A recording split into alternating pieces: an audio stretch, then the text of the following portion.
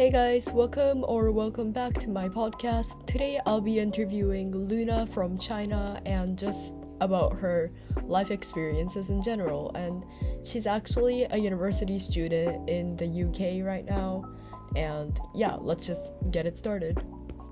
Hello everyone. Today I am here with Luna and I met her when both of us lived in Dongguan, China. And yeah, Luna, would you like to introduce yourself? Yes, hi, my name is Luna.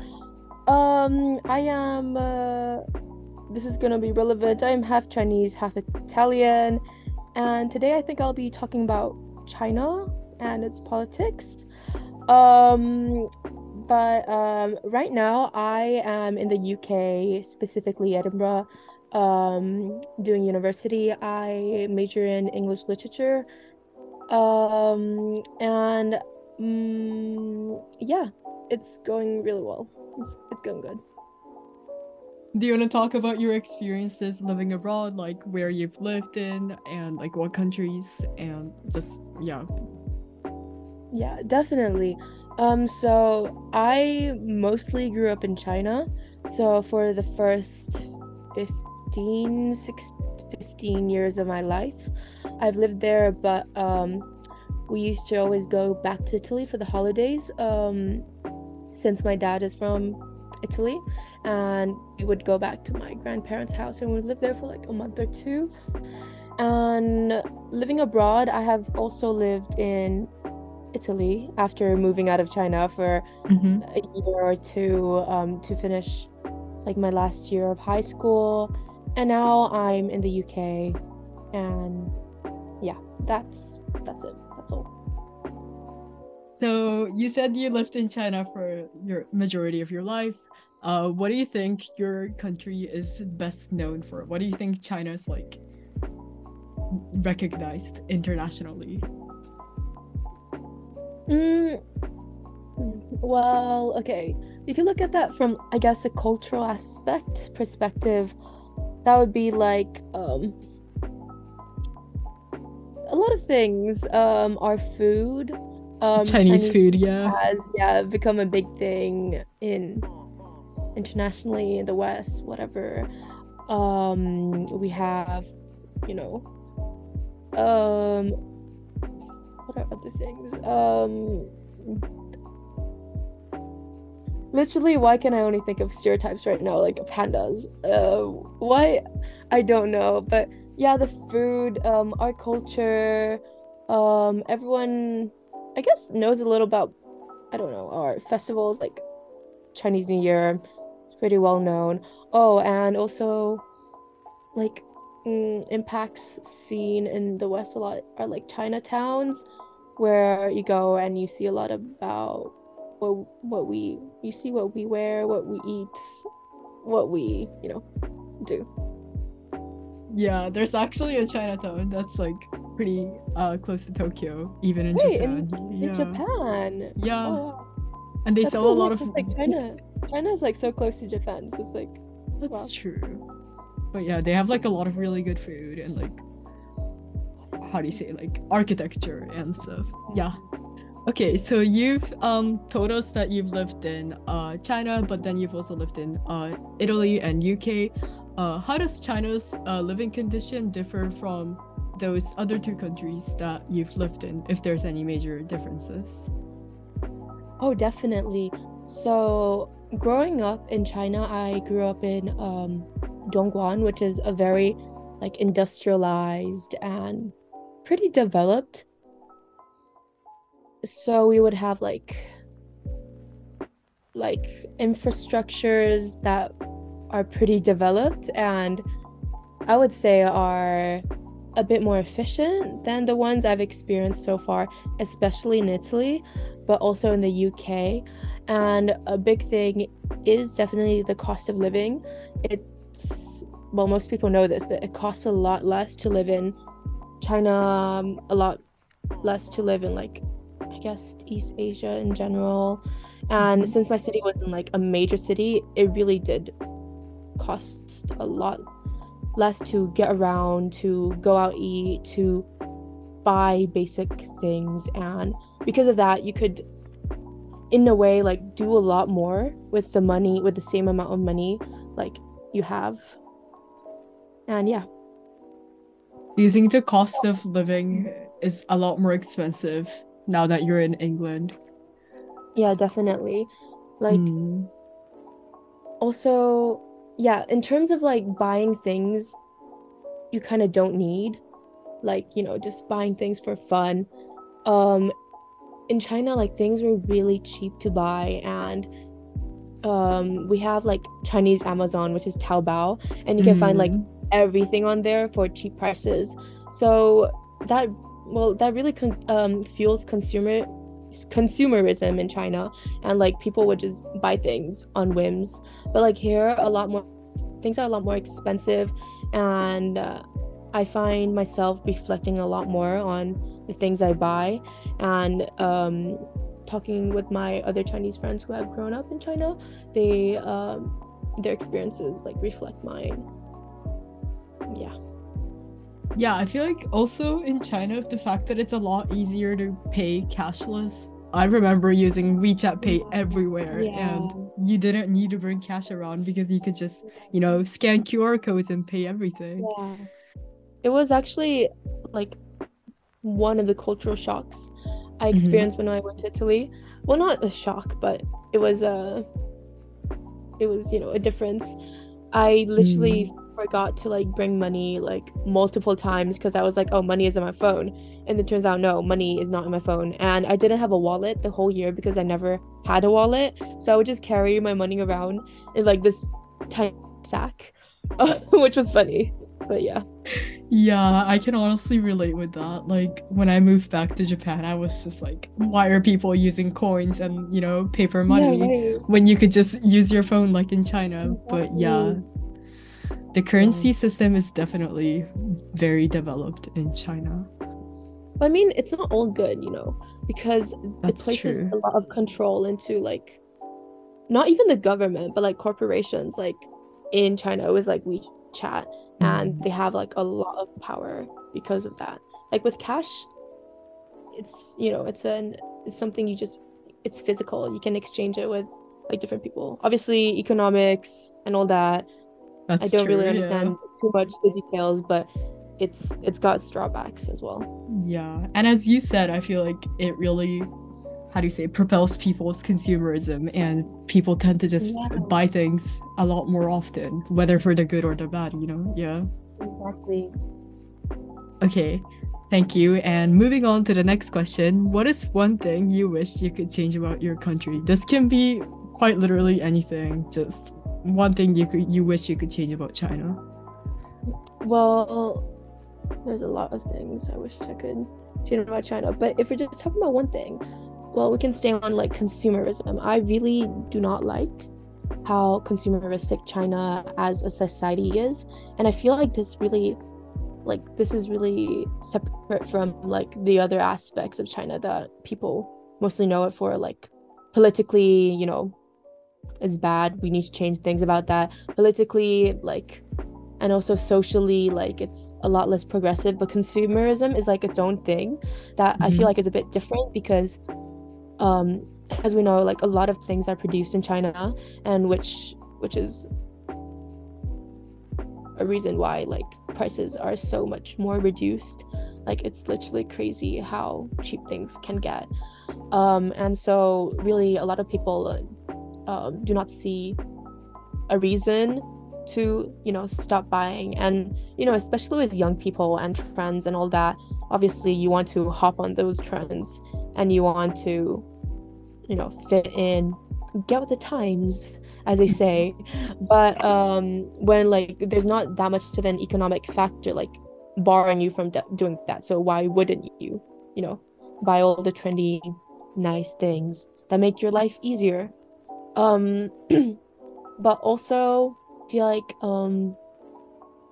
this is like more social, but on like social level, China has a lot more new wealth, like unlike a lot of like Western countries where like rich people are generational wealth, like especially in Europe, like there'd be Mhm. families like multiple generations deep. And then so people obviously who have always been rich kind of know how to spend their money, but like in China there's a big thing about like showmanship and like buying things that you don't necessarily want but just to show off, and it's a big like cultural aspect in China, and that also leads back to consumerism and, you know, propelling that. And also we have a giant middle class, which is a bit of a problem, you know. And also another factor that fuels it is like I feel like in general education doesn't really teach you much about being ecological and all that in China.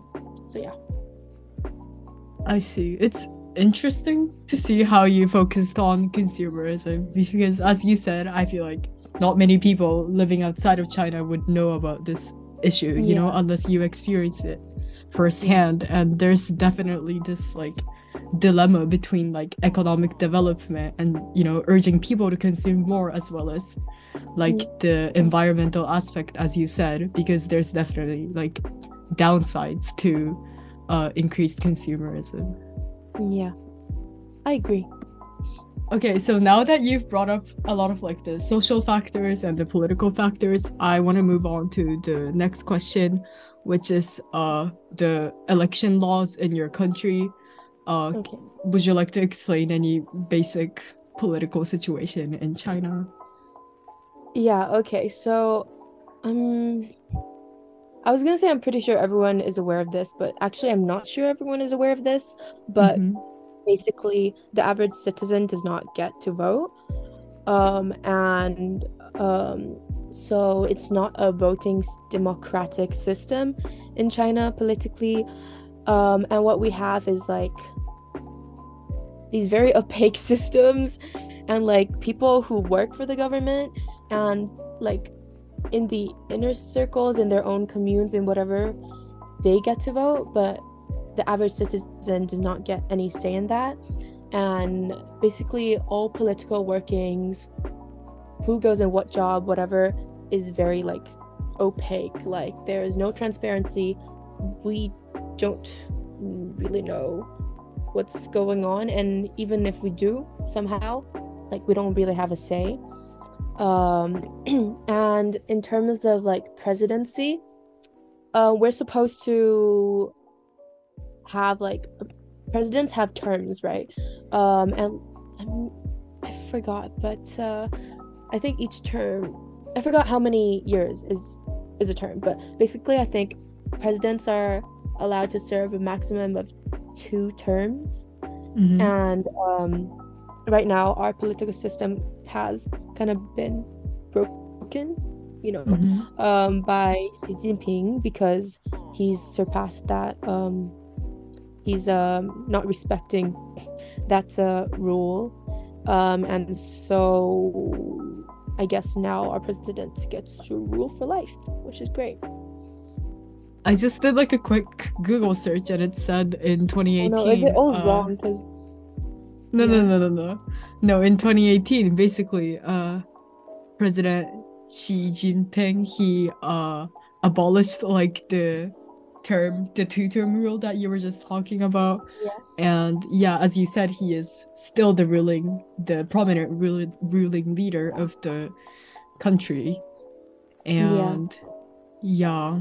And it's really opaque. Like the average citizen really does not think about politics in terms of like our political system. The most they would think about is like in terms of nationalism and China's competition with like internationally and with other countries. Like if you talk politics, it would be about China versus other countries, not like how China works within itself, mostly, because basically you're not allowed to talk about that. You get censored. So I see. So you wouldn't really say that the citizens are politically aware of what is going on? Or is it more like people can't really, there's like no way for people to be aware because of, as you said, this lack of transparency? Yeah, the second. Okay. How do you think you can kind of like how do you say, urge political discussions in China, if that's possible, if there's any way. Oh my God. This is something like I feel like some people, especially Chinese people abroad, are kind of passionate about, because it's sad, because there's not really a way, because of the heavy censorship. Like, it's just the system is really, it's really authoritarian, dictatorial. There is like sometimes, first of all, because there's no political awareness, it's hard to like start that's like have like a seed and have this discussion take roots. Like, where do you start? People aren't even aware that you could be talking about this. And like, in the instance where there is a motivating factor, they're often, I don't know, through like wage inequality, or for example COVID recently, Oh yeah. and the like absurd restrictions we've had. Well, even when there is like this motivating factor, discussion gets like repressed really quickly. Like, even when we had this like unprecedented wave of like riots, and not even riots, just protests, like peaceful protesting, they just get shut down. Like, the media, like if you try to put it on social media, they get taken down very fast. And people know about censorship, like on like Chinese Twitter. Like, if you during that period, if you said like certain keywords, your account would be suspended. And so, since there's already this like atmosphere of basically fear of censorship, even people driven to like their most extreme circumstances still don't really have like a way to express themselves, and at least express themselves functionally, effectively. It just gets repressed and like buried within the earth. Yes. I remember seeing the zero COVID policy news about China and how people protested using the white A4 paper and A4 putting it up. But then the government did, in fact, lift some restrictions regarding the zero COVID policy, right? Yeah. So would you say that this is kind of like a rare moment for the government to be listening to the citizens, or not really? Because actually it's kind of sad, because the lifting of the restrictions marked the end of these protests. And because, as we said, there's not really a large-scale political awareness. People aren't, when they were protesting, they mostly weren't addressing the like deeply rooted problems that led to the living circumstances and, you know, zero COVID restrictions that actually affect their lives. They were only protesting the effects themselves, which doesn't address anything, you know. And because of that, like the protests could have been, but like if they have continued, there could have been some kind of like, there could have been more change, you know what I'm saying? Like, so far this has not brought any political change. It has not brought like more human rights. It has not like moved us forward politically. So it's more of a like, you know, concession. And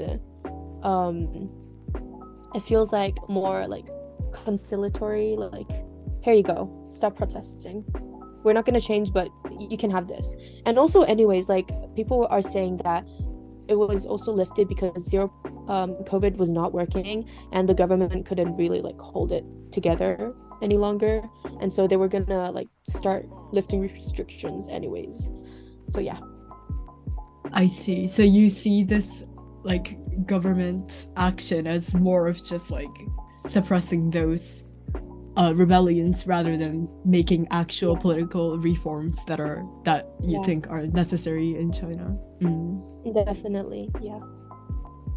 Sad. So yeah, since you live abroad and you have had a lot of experiences living abroad and having just like, a more international, open-minded mindset, do you think that's kind of like shaped your perspective differently into how you look at the political situation in China?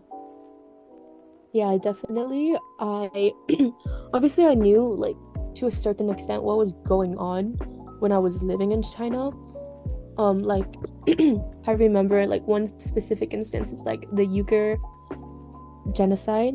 This ethnic Muslim people that live in Xinjiang that were like getting genocided and putting in, re-education camps. Like I remember during that period, basically most people who were like on like Western internet, let's say, or like people who weren't Chinese, let's say, basically knew about what was happening. But I remember that I was really shocked and scared, and it like shocked me for a moment because I realized my friends, like my Chinese friends, didn't know what was going on.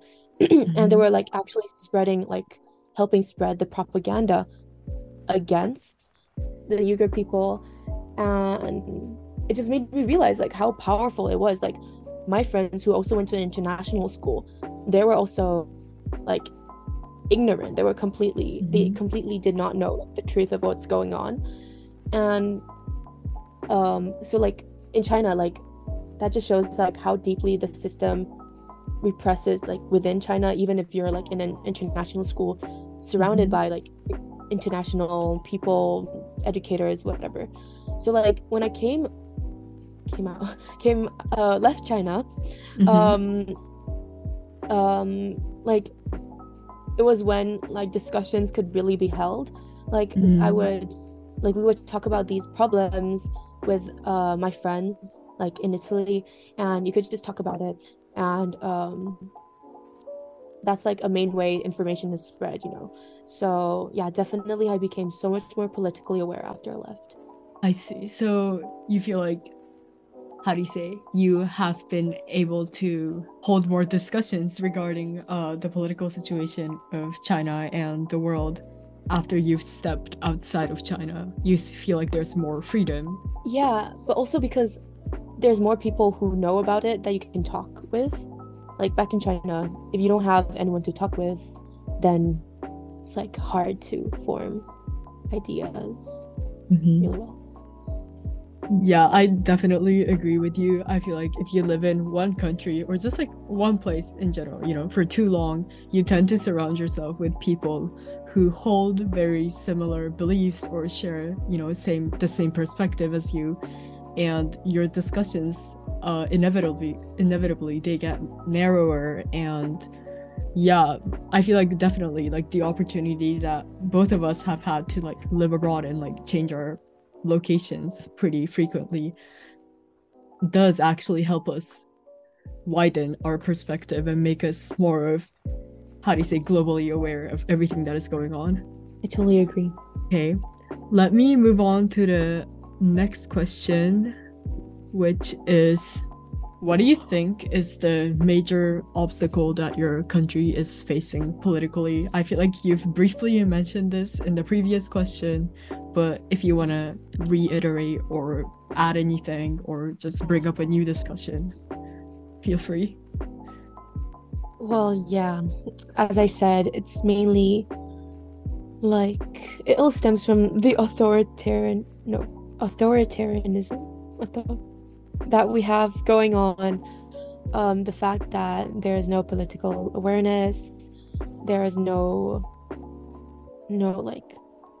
political base, and censorship in general, which is like a significant block. It's a significant barrier, and it's really sad because you can't really just like think of a solution to something like that.